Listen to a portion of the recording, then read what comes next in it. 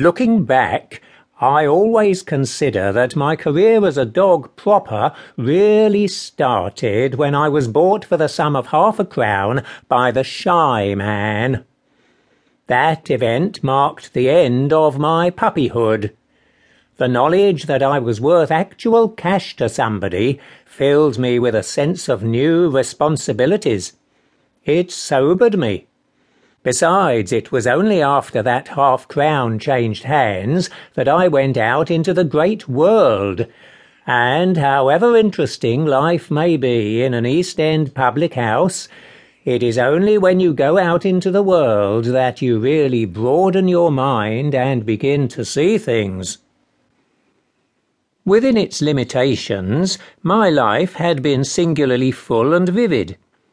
I was born, as I say, in a public house in the East End, and however lacking a public house may be in refinement and the true culture, it certainly provides plenty of excitement.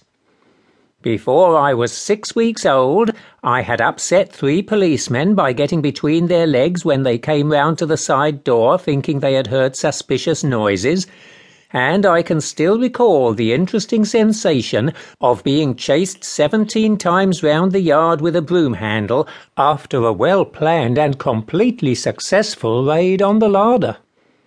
These and other happenings of a like nature soothed for the moment, but could not cure the restlessness which has always been so marked a trait in my character.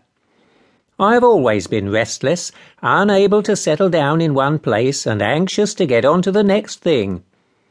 This may be due to a gypsy strain in my ancestry, one of my uncles travelled with a circus, or it may be the artistic temperament, acquired from a grandfather who, before dying of a surfeit of paste in the property room of the Bristol Coliseum, which he was visiting in the course of a professional tour, had an established reputation on the music hall stage as one of Professor Pond's performing poodles.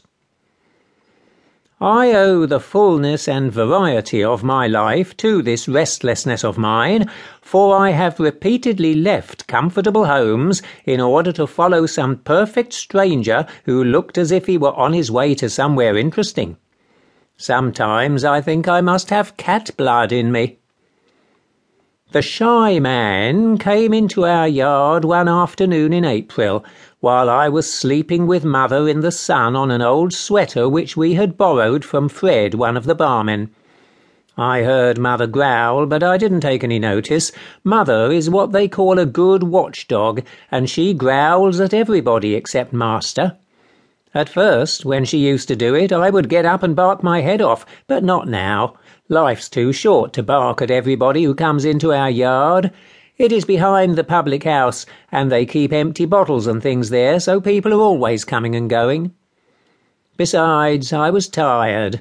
I had had a very busy morning, helping the men bring in a lot of cases of beer, and running into the saloon to talk to Fred and generally looking after things.